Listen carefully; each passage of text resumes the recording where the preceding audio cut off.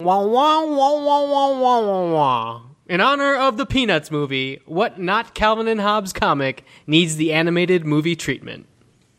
I'm Katie Rich, and I think you could go somewhere really dark and hilarious with the Lockhorns. Hey, it's me, Dave with the 7, and I'm going to say Get Fuzzy, because I think that cat and dog would look great as animated characters. I'm Matt Patches, and I'm going to go with The Far Side, and I'm envisioning a Goosebumps-style mashup of all the weird characters. And I'm David Ehrlich, and I'm going to go with Hagar the Horrible, because that's literally the only other cartoon I can think of besides Dilbert, and we do not support Dilbert on this podcast. I've already written my review of the Hagar the Horrible movie. It's horrible! Thanks, Sandy Kenyon. Gentlemen, you can't fight in here. This is the war room. Fine, I can hear you now, Dimitri. Clear and plain and coming through fine.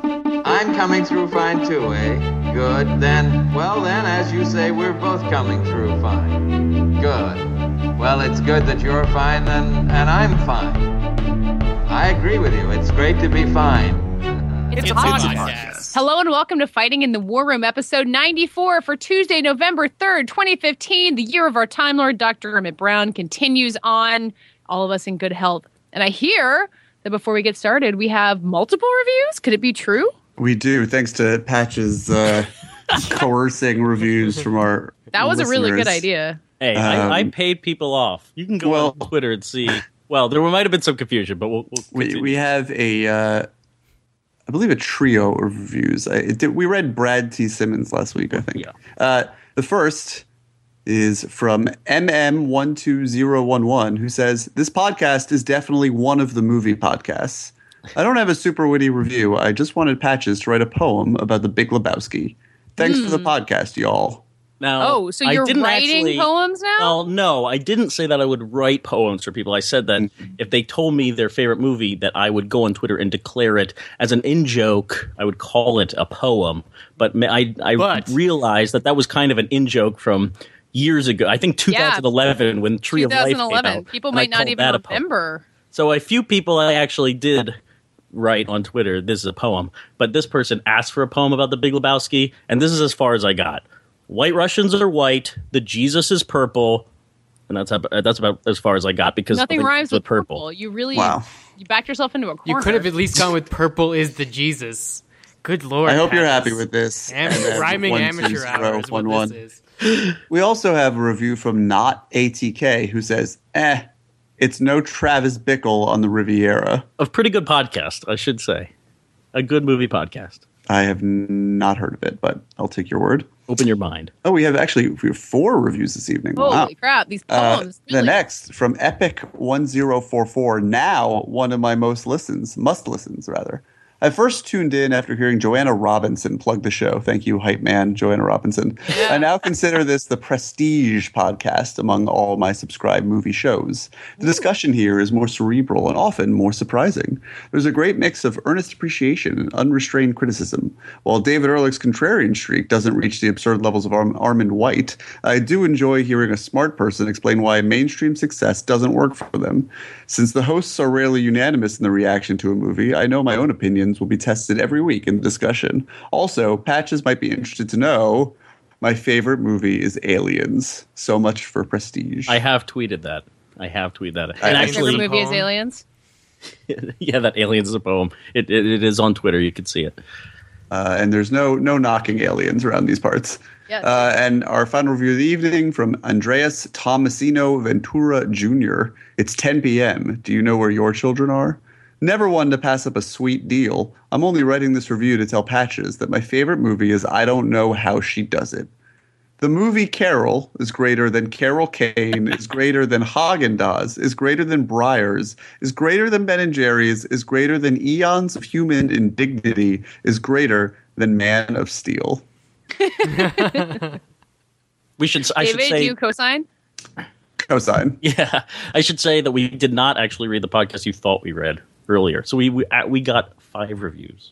Oh, you mean read the reviews? Then let's go back. Our lengthy one. If Brad you want to go there, says, "Oh wow, this is a small Russian novel." Wow. I'll read it quickly, but thank you. Are you doing any voices to keep people entertained as they listen? I will not perform it as Bruce Springsteen performing Adele's Hello, as I've been doing all evening. That's clearly what you need to offer people to do the next reviews, is a recording of you doing Bruce Springsteen. There would have to be a lot of alcohol involved. Anyway, simply the greatest is Brad T. Simmons. This podcast is wonderful and has quickly developed into my favorite podcast to listen to. They're all hilarious and offer great insight into their views of films, both new and old. Here's my review of each podcaster. FYI, this should be read by Patches. Patches, please take over. The listener instructs this review to be read by you. I'm not sure why, but here we go. David. At first, David could seem pretentious and meandering. We all thought so, too.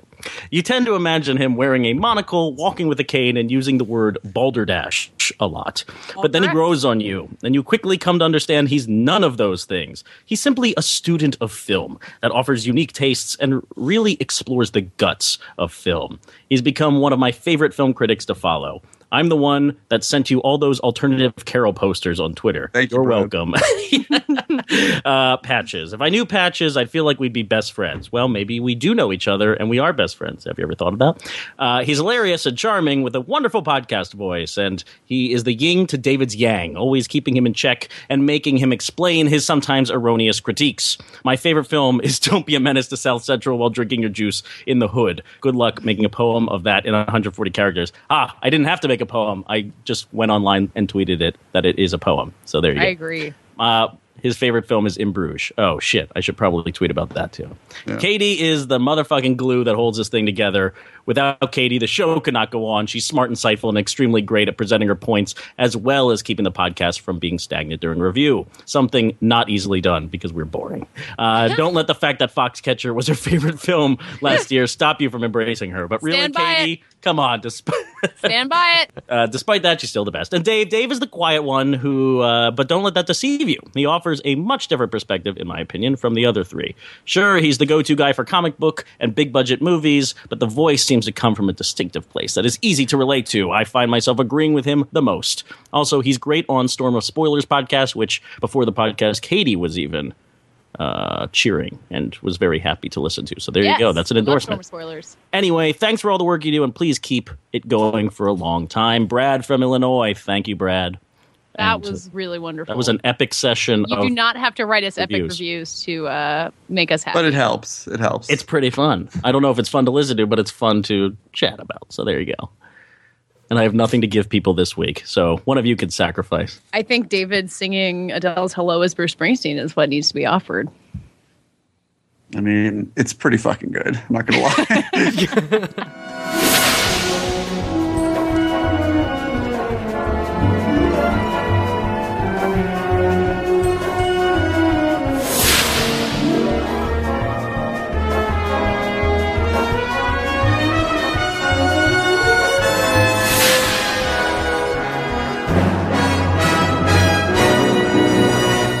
So everybody woke up to fun Monday news this week, which isn't always the case in some weeks. But in this post-Halloween weekend, where I was dressed as a member of the Star Trek Next Generation crew, somewhat presciently, because it turns out CBS is going to bring Star Trek back to television where it belongs. Unfortunately, missing next year's September anniversary, but we will be getting a new Star Trek series from CBS in January 2017.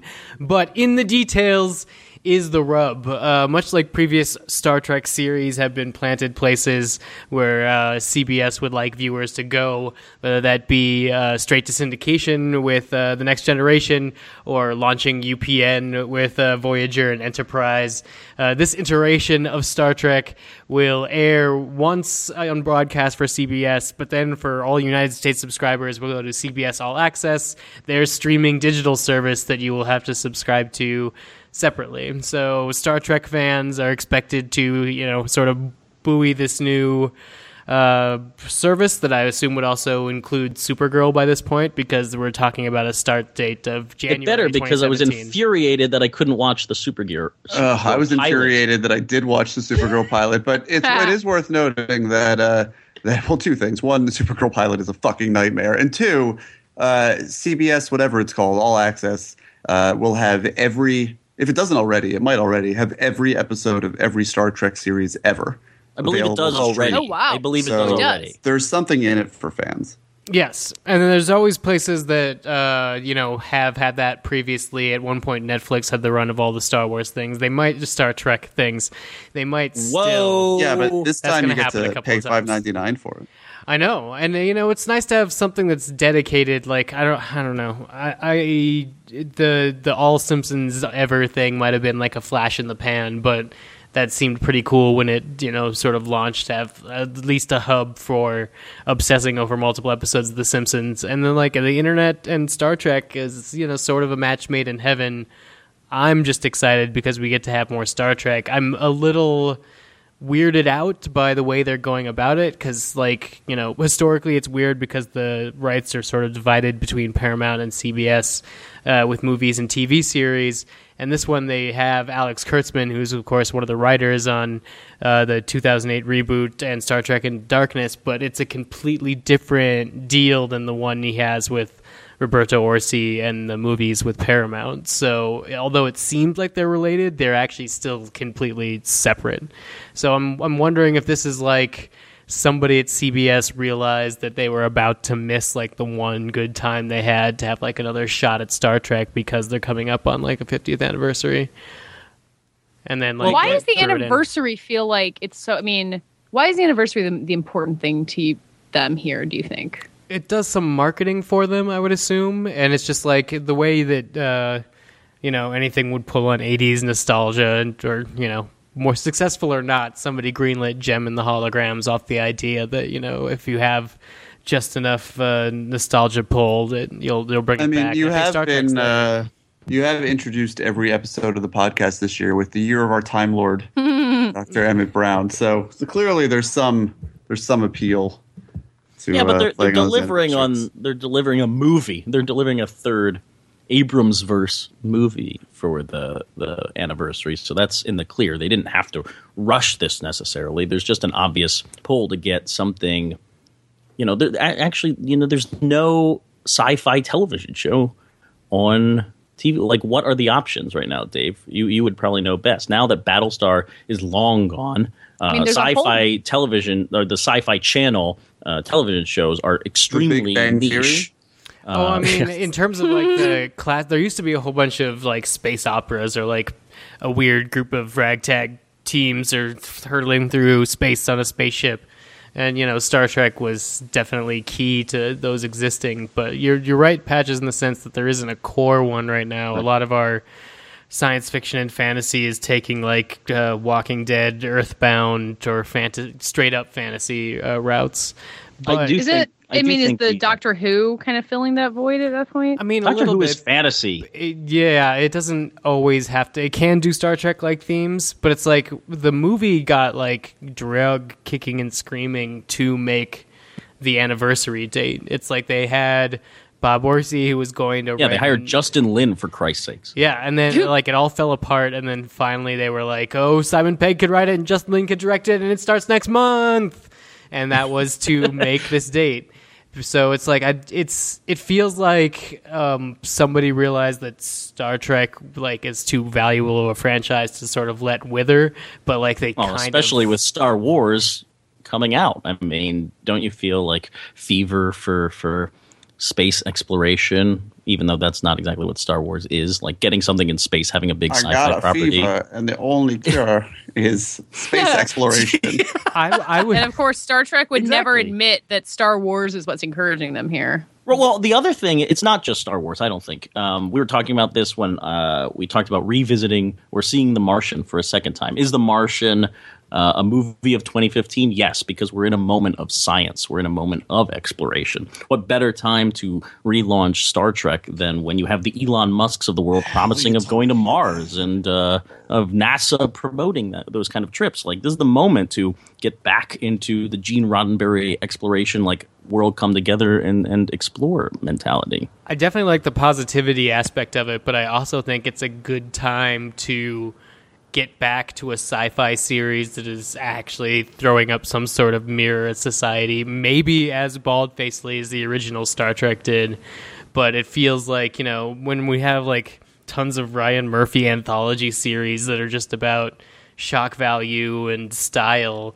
Like, why not have a weird science fiction, like, Black Mirror discussion, but like Star Trek used to, where it's Black Mirror is an interesting comparison for this, for like opening up the cultural allegory for Star Trek again. Yeah, I wonder if they're thinking of that. Doing that, and like Next Generation used to accept freelance scripts from freelancers, and it'd be great to, you know, have a show that was doing, you know, sort of loosely episodic mythology things and was also, you know, opening more doors for young writers. But I think there's a good place for like a, you know, there is going to be more Black Mirror, but that's all written by a single team.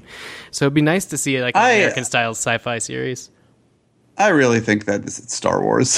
I think Patch's idea is a little bit hoity-toity here and, you know, pulled from nothing. I think this is Star Wars and trying to get it on that, realizing that we are living in a time. There is a moment, but it has nothing to do with but they're so science. Disconnected. Like, I get a little bit of that, and clinging to properties because of Star Wars. It's less about, you know, the scene setting of and the similarities there than it is clinging to your big properties. The other thing, this is totally business motivated, obviously, because if you're going to launch CBS All Access, even though it already exists, if you want people to take it seriously and actually buy another streaming program, I mean, now is the time, because iTunes or the Apple TV is opening up, so you can have all these channels and people will see CBS All Access right there on their Apple TVs. But no one's going to buy it unless there's a reason. And if you can get all the Trekkies to kind of buy into this, then you start having a section of the population really investing in this cockamamie streaming service. Yeah, and why do we need another one? Well, for Star Trek. Someone was asking me on Twitter before what I was talking about with the Next Generation and syndication, but basically, like, they couldn't find a network that would put like the Star Trek sequel on, because Star Trek 2 had like started trying to reboot and was looking crappy. So instead, they made it and would sell it to like your local affiliate and just be like, put it on in this time block. And they would have to make a lot more individual sales, but they sort of did an end around on the network that would care about ratings.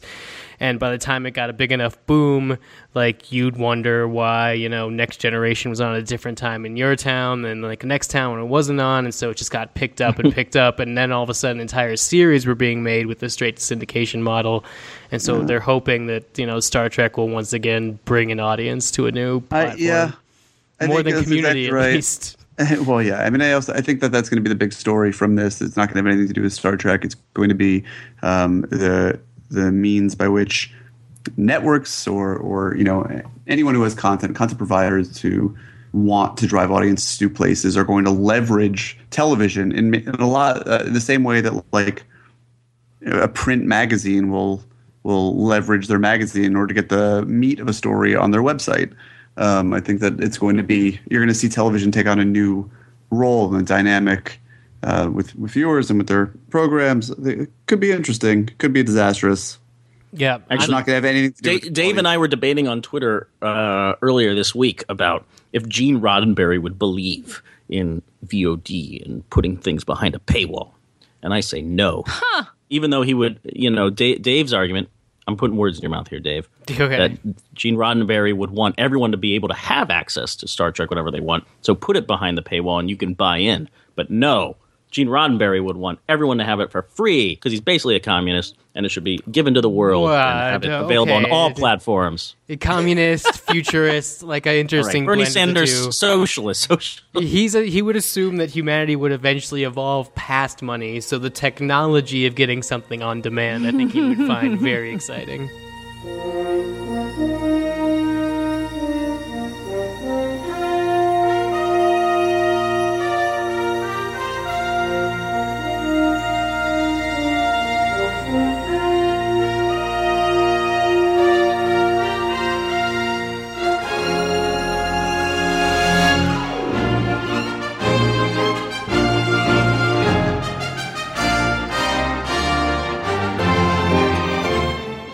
So as we speak, the Leisure Class, the conclusion film for HBO's Project Greenlight series, is airing on HBO. Some early reviews have not been excellent, and definitely I wanted to come back and revisit this topic because we talked about the show when it first started. because the director Jason had made the bold choice of like kicking off the writer and wanting to shoot on film, and the show had made some headlines for one of their producers sort of running up against Matt Damon in representation politics during like the casting of the show. So Project Greenlight sort of came out of the gate with a bang after being gone for a little bit, and HBO has been finding a lot of success with it. I wanted to revisit it now that it's over, because I kind of feel like we talked a lot about the director without talking about Effie, the producer, and it ended up being like a weird season about, I guess, sort of like money versus creativity and these two personalities clashing. And it's been really interesting seeing like film Twitter discuss it the Mondays after, which I'm sure is inside baseball nonsense to most of you. But from where we left off with Project Greenlight, did any of you finish it and have your ideas about Jason switch to Team Effie, or are they more like, is auteur theory strong through Project Greenlight? Well, if I was ever on anybody's team, it was on Team Effie. I have reservations about her producer style. I think that she was very pragmatic and was very much just about making the movie happen. I think that she reminded me a lot of Ethan Hawke in Before Midnight, in that she her tone of voice always come back to right. But like he was always because he would never sort of sound upset, and because of his demeanor, would always be able to say confrontational things that would result in, it would sort of set off Celine's character. I think Effie was a lot like that, but at the same time, I mean, like she had the demeanor to get the movie done, to get it made. She didn't necessarily care if it was very good. I think that she understood how suffocating parameters of the show would be. Not that no one has ever made a decent movie for $3 million in 20 some odd days, or whatever it was. But and obviously, there were a lot of things happening here that were going to get in the way of this movie being good. I think Jason comes off worse with every subsequent episode. It was a real long arc for him, which I was not expecting for them to hold on to past like mid-season. Yeah, I mean, he doesn't come off well from the start, but I think, and certainly the fact that the movie is terrible is the worst thing for him. I mean, for obvious reasons, but of course it just makes him look that much more foolish for sticking to guns that were never loaded. But he gets to the end here, and he really loses the forest for the trees, fighting small battles down to the last episode, which I think, apart from how these shows can be edited to... What is he fighting for? Well, he was fighting for, there's the thing with a car crash, but then recently there was... he was fighting because some shots were not lit properly, they were overexposed or underexposed, and there were major story elements that everybody else in the production... Len Amato of HBO and all those other people felt needed to be addressed, and he was really focused on the particulars rather than the bigger picture. As someone who went to film school with him, I did not know him personally, but we were there at the same time.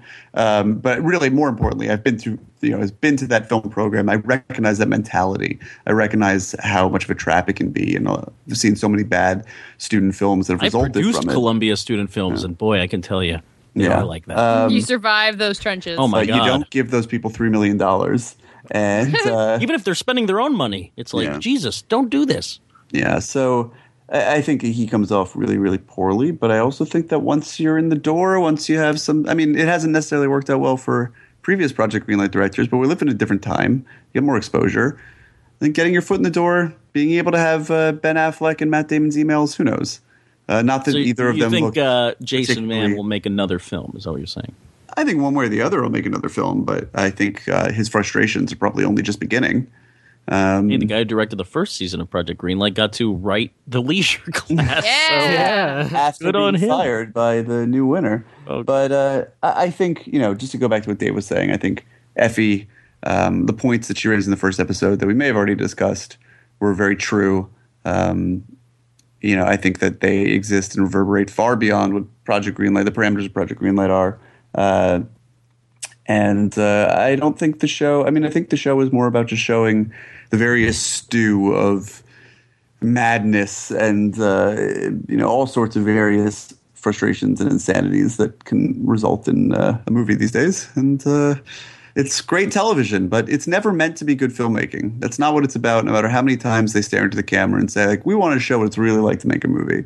They want to make watchable television, and the fact that it happens to be in the process of making a movie that is, by my count, airing exactly once on HBO is sort of a secondary thing. Did either of Katie or Patches, did you guys finish Project Greenlight? I did not keep up. No. I did not either. I've been really entertained listening to people talking about it. Yes, though. exactly. I've been keeping up with the tweets. Yeah, it had some good conversation built around it, but I definitely felt the same sort of thing where I thought that the producer Effie Brown and Jason Mann, the director, were just having like personality issues to begin with.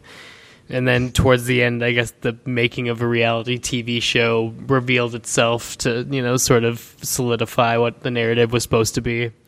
But I don't know. It seems like, I guess the interesting thing is the things we were talking about in the first episode ended up being the things that we would have been talking about had we all watched the last episode, which is like representation.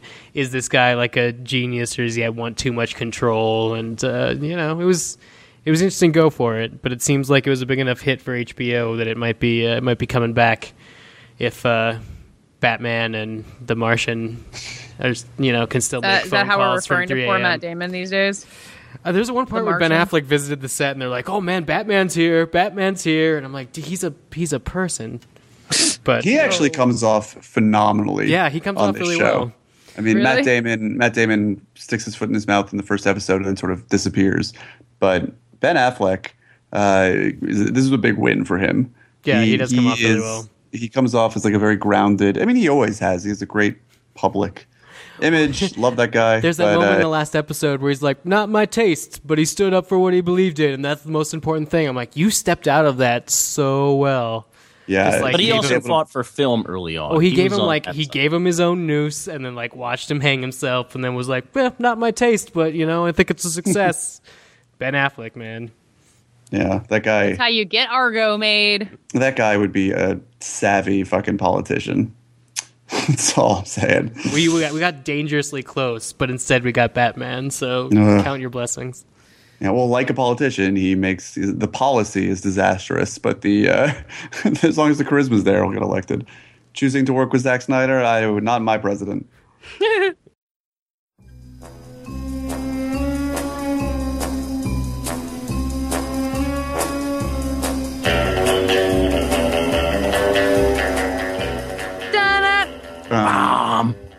That's the best way to start off. James Bond is about to release its newest installment with Spectre. It is the newest Daniel Craig installment. It's probably going to be his last installment, but every time he makes a James Bond movie, he gives an interview about how he doesn't like playing. Starring as Inspector Bond. No. I support it. Isn't that like more traditional like beat cop police word?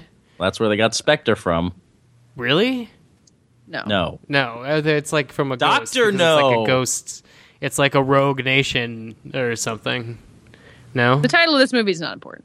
Oh, okay. Yeah, it never comes up in the film. Don't worry about it. Well, I mean, that might be related, might not be related to what's been on my mind, which I've been thinking about James Bond as a franchise, especially now as it's trying to recontextualize itself in the world of like the modern mega franchise where we have movies projected by basically just Disney, but also Warner Brothers trying to keep up with Disney into like the 2020s of like our Part 6s and our Avengers 3s and what have you. The things that keep Dave Gonzalez writing on the internet.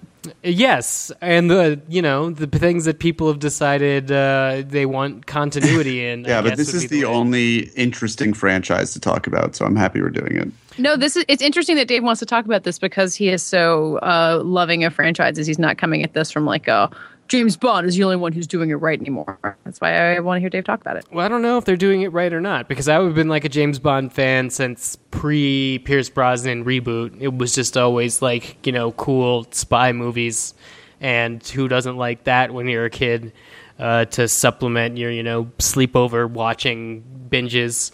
So we would watch all the James Bond movies like once a year, me and my brother and my the neighbor boys. And then once GoldenEye was like announced, it was like a whole renewal, and we were like all cool again because we knew stuff like who Blofeld was, and we had knew the difference between like A View to a Kill and Live and Let Die.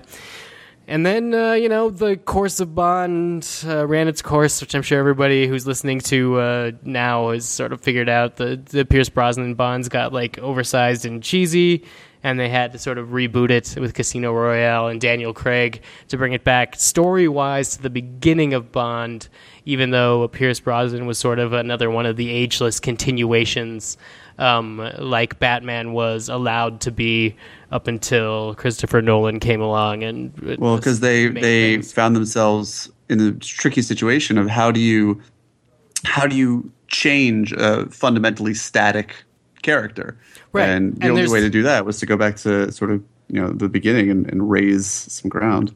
There's always the interesting moment in like His Majesty's Secret Service where George Lazenby says this never happened to the other fellow, and is like it's never addressed again because they realized that wasn't going to work and you didn't need it. You could just suddenly have a new James Bond. But that's also like the mother of all fan theories that Bond is just a code name for whoever's the person that's just worst. The worst. But also, Spectre really goes out of its way to say that is not an active theory. Right, but and I think this is kind of what Dave is saying, that Casino Royale, that first scene in black and white in the bathroom, I mean, that it's effectively accomplishing the same thing that Lazenby turning to the camera and saying this never happened to the other fellow does. It's just doing it in a manner that is more appropriate for the Daniel Craig era Bonds. I'm not sure I understand that. It's saying like we are restarting the clock here. This is a different Bond, flipping the page. But that's not what Lazenby does by making that meta joke. It is. He's saying, like, okay, we all know what Bond is. We all know who this guy is. I'm not him. I'm someone else, but it's the same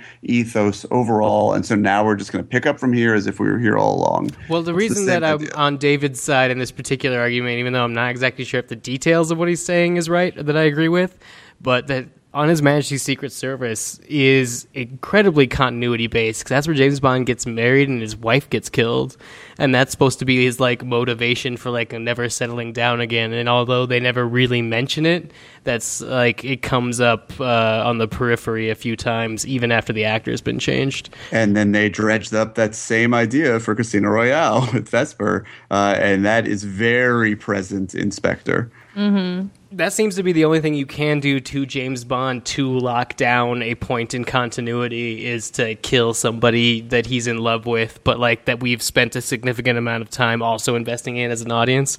Because you could kill M is also a version of that now post Skyfall. That's true, but that's also an interesting example of the never-ending infinity loop that the James Bond's pre-Casino writing in Royales the evolution of the franchise. Right. Well, but if there's no way to make a singular continuity, so it's not even like they're attempting to be what Marvel or Star Wars is. They're attempting to ape what that is, because if Judi Dench is M, but she's also the female M predates the male M, but the female M is also the one that was lording over Pierce Brosnan, who's a continuation of the Sean Connery M. Unless they live in parallel universes, and for some reason, but like the whole reason we M is consistent between all these. The reason we think the theory is stupid that there's a code name called James Bond is because this is a franchise that exists without having. It's much more like an anthology series and much less like a continuity-based franchise. I'm now thinking of the real meat of what we're talking about here is that for the first time, and I think this is what merits the comparisons to Marvel and all the rest, because they've now switched into something that more closely resembles a comic book timeline, is that we have a self-contained unit of Bond movies. It's like the amazing James Bond. A run, yes. And while that was always sort of discreetly done before by virtue of casting a new actor, now there is actually a narrative through line through not just two movies, as there was from Casino Royale to Quantum of Solace, which is a direct sequel, but there are 4 movies that form a reasonably coherent unit. Yeah, I don't want to get too spoilery here, but even if you haven't seen Spectre and seen Skyfall, we already know there's so much history entangled in this arc with Daniel Craig. It's safe to say, the Bond, without spoiling a thing, that they lean into that hard in Spectre.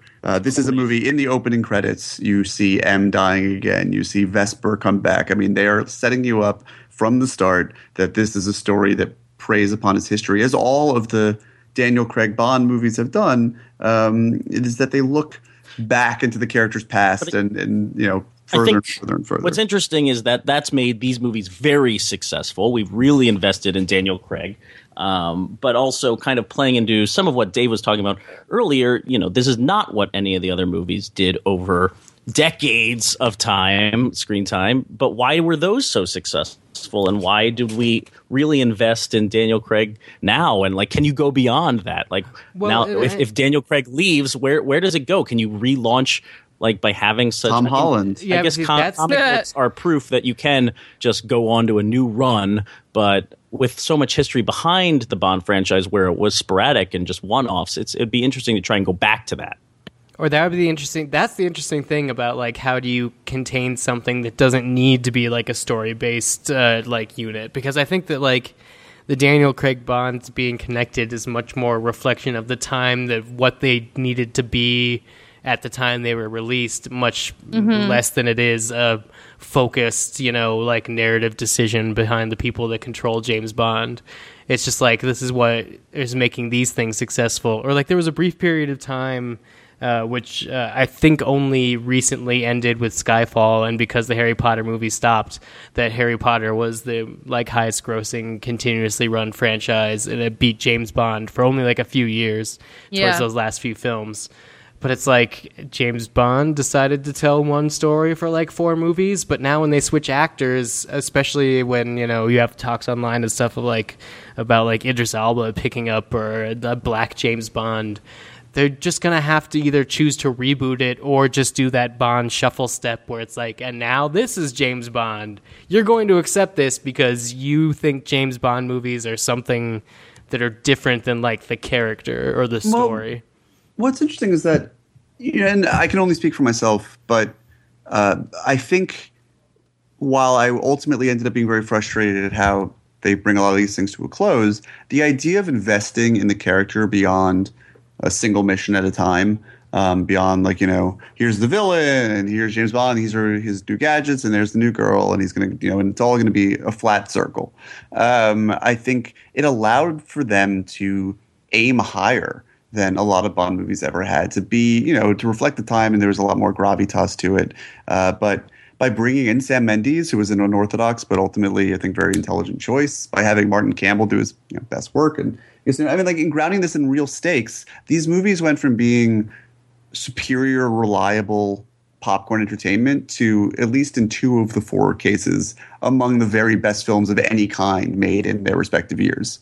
And that is something that I fear would be lost if they went back to doing one-offs. I remember I remember being very excited all 3 times the Craig follow-ups at the idea of them playing into this larger story.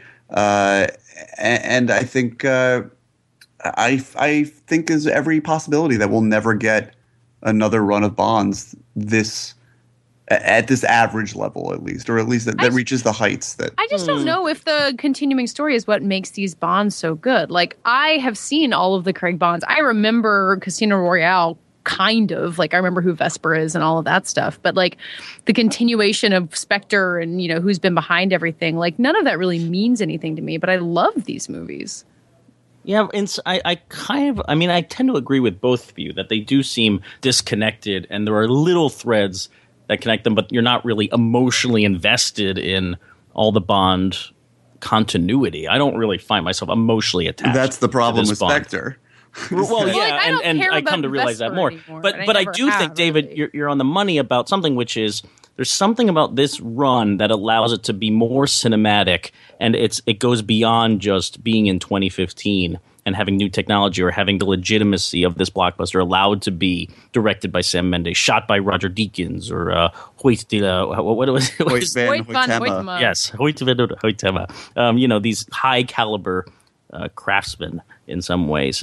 We're in that era where we want these people to be making these movies, but would they be making them even if they were one-offs anyway? That's the real question. There's something about the continuity aspect that I think plays into allowing these movies to be more cinematic. I don't know. Is that there? Well, Skyfall was intended to be a one-off in some ways. Obviously it's connected to Casino Royale in some small ways, but as far as I can tell, they've erased Quantum of Solace from the record, basically. Maybe we're too caught up in the Sam Mendes movies when we're talking about this, because Skyfall and Spectre, which we've all just seen, are so close to each other. But Sam Mendes wasn't my third. Sam Mendes wasn't going to come back originally. Skyfall was not made as a to be continued. No, but it, I think, and yeah, this was interesting that Spectre sort of recontextualizes Skyfall, but Skyfall and Killing M makes a big statement in sort of the James Bond. It takes the one element that has always been recurring in James Bond movies, whether it's M or Q or whatever,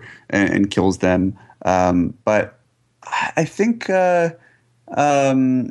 yeah, and it worked very well in that respect. But I think it's because it sort of subconsciously played off of the pathos that was instilled in Casino Royale. I mean, we knew that this character was wounded. We knew that he was hurt. I think you felt the loss of M and his relationship to her, which was previously only really set up in sort of a maternal glimpse here and there in The Office. I think you felt the weight of it more on James Bond, more as a result of Casino Royale. And I think Skyfall was only possible because of the success of that movie. And I think that, Spectre revisits, again, we'll talk about the ins and outs of it later, but I think it plays a lot of the same beats again to much lesser effect, again, because of the same mythology that it's trying to exploit. So that's the interesting thing is that, I agree with what you're saying, thinking of Skyfall as an individual film, but as a fan of James Bond, Skyfall worked for me because I lost my M. I lost the M that I saw, or interact with Pierce Brosnan and, give him some cheek and, be all girl power in, the mid-90s. I don't think there's anything that happened in between M and the Daniel Craig character version of Bond that made me feel that loss any more than I would have just by the fact that she was the M. I think they have a more motherly relationship in these movies because we get to see them outside of the Office context. We get to see Bond and M at M's house. That's very personal. And you get to see Bond at Bond's house, which is. Was Bond's apartment in any of the previous movies? I think it was in Skyfall, but I think it was in Skyfall. Or no, he goes to M's house. He goes to M's house. Yeah, I don't think you see his. It's just so interesting that we're clinging to these most recent films about why they're successful. Is it continuity? But I mean, maybe I'm just speaking for Dave and I. But the older films are successful, and it had a lot to do with just switching gears in a drastic way. I love the Timothy Dalton movies. I love Living Daylights and I love License to Kill. And those movies were, chastised for being too violent and too mature. Everything the Craig movies are, they were ahead of their times. No one wanted that movie at that time, especially. It was like Whiplash after the Roger Moore movies. But that's just doing something totally different, making it realistic, making it gritty, making it about, cocaine trade, drugs and stuff, hard, mature themes. Can that happen after the Craig years? Can this go individual? You know what I'm thinking of, David? I'm thinking of Hardcore, the movie that we saw at Toronto. My God. Imagine if James Bond just had a first person entry that was totally just like playing GoldenEye. Basically, you guys are running into the core problem of James Bond, which is what we've been asking since GoldenEye, which is why do this now? The Cold War is over. This is so far from anything that would be relatable as spying, as nationalism, as acceptable with race relations. Spectre acknowledges that problem head on too, and we'll get there. But and Daniel Craig in the press has been acknowledging that head on. Daniel Craig keeps calling Bond a misogynist. I guess that's not a great way to keep the character persistent. Yeah. No, but he acknowledges that Bond is sort of an anachronism, and he is. But by making these run of films so personal and so invested in, so character driven, really, they don't have to pay much mind to the idea that they can divorce Bond from the Cold War, and I think they have done that effectively. I mean, I think they don't have to, and they could go back in time and fill the blank that Man from U.N.C.L.E. attempted to, and do a period Bond movie. I'm not saying they won't, and I'm not saying if they did it wouldn't work, but I'm kind of saying they shouldn't.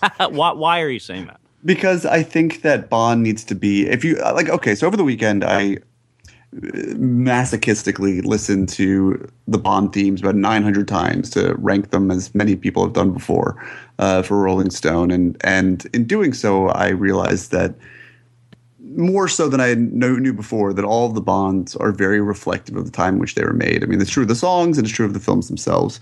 I think having a Bond that is set in the past, that just takes it away from being a reflection of the here and now, is a disservice to the character. It's not what Bond is about.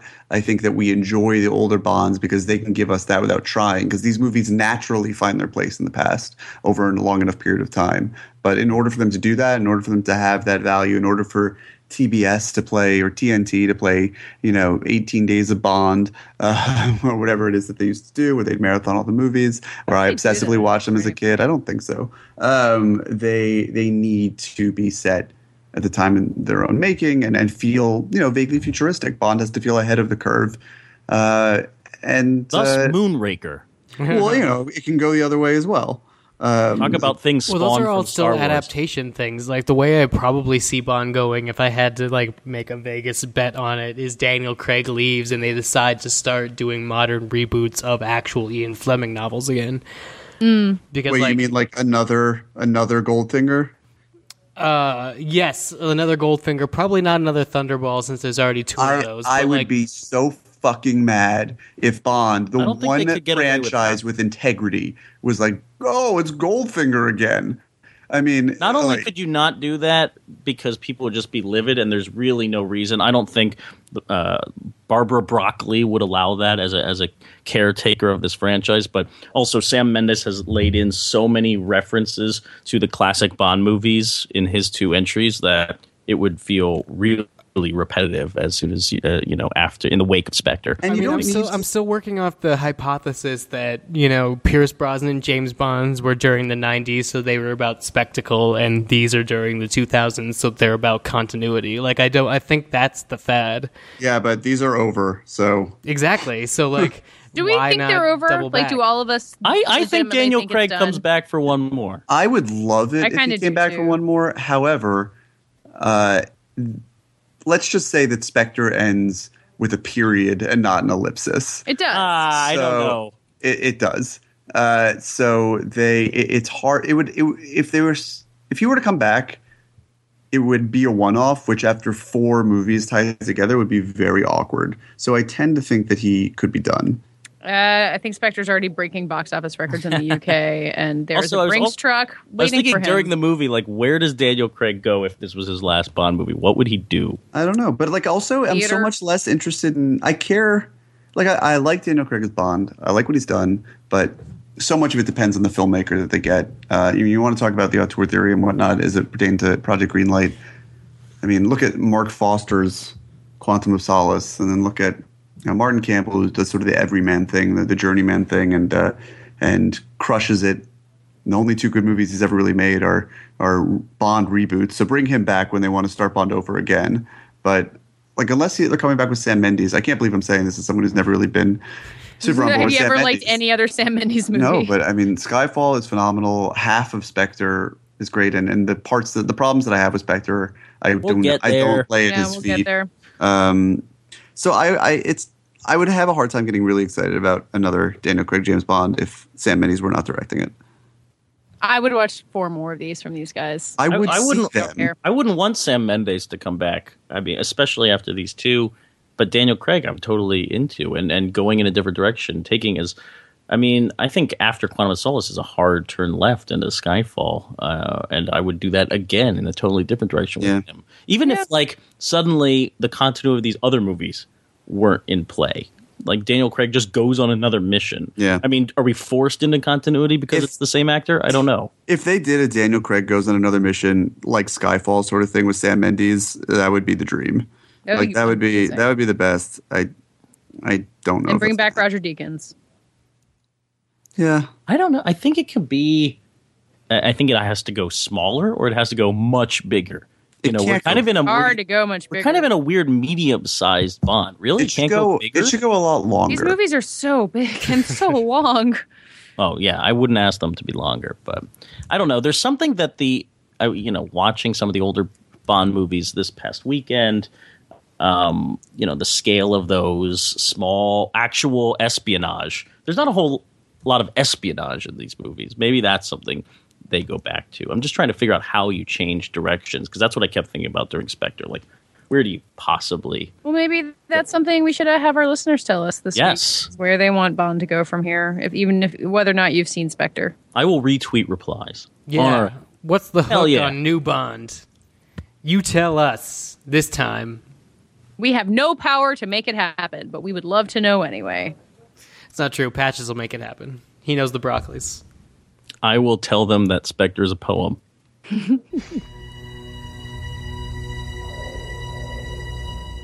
That does it for today's Fighting in the War Room. We'll be back next week, or we'll be back on Friday, maybe. Also that, to review Spectre. Bet you couldn't guess that was what we were going to review. In the meantime, tell the people who you are. I am Matt Patches. I'm a senior editor at Esquire.com. I'm on Twitter at Mr. Patches, and we have a website, fightinginthewarroom.com, where you can leave comments, you can share the episodes, or you can tell us about how Bond should end, and we'll file it to the Broccoli's, and it will happen. I'm David Ehrlich. I am a staff writer at Rolling Stone. You can find me on Twitter at David Ehrlich, and you can find all of us together on the Facebook.com at Fighting in the War Room. I'm Dave Gonzalez. You can find me on Twitter at DA7E, which is how I spell my first name there. I write about all the stuff we talked about this episode at geek.com, and usually do a podcast called The Thought Bowl about comic book culture. We're on a little bit of a hiatus because I'm coming up with something Star Wars related. It's going to involve most of the people you've heard tonight and some other people, special guests, but nothing that is going to spoil Patches. Yes, important. I'm Katie Rich. You can find me at vanityfair.com, where I've got an award season podcast called Little Gold Men. It's pretty good. You can also find me on Twitter at Katie Rich, KateyRach. Twitter is also where we'll be talking about the future of Bond and calling things poems and talking about this week's lightning round question. First I got to tell you what it is. It's at FITWR. And then what is this week's lightning round question? In honor of the Peanuts movie, what not Calvin and Hobbes comic needs the animated movie treatment? Thank you for listening, and we'll be back spectering with you on Friday.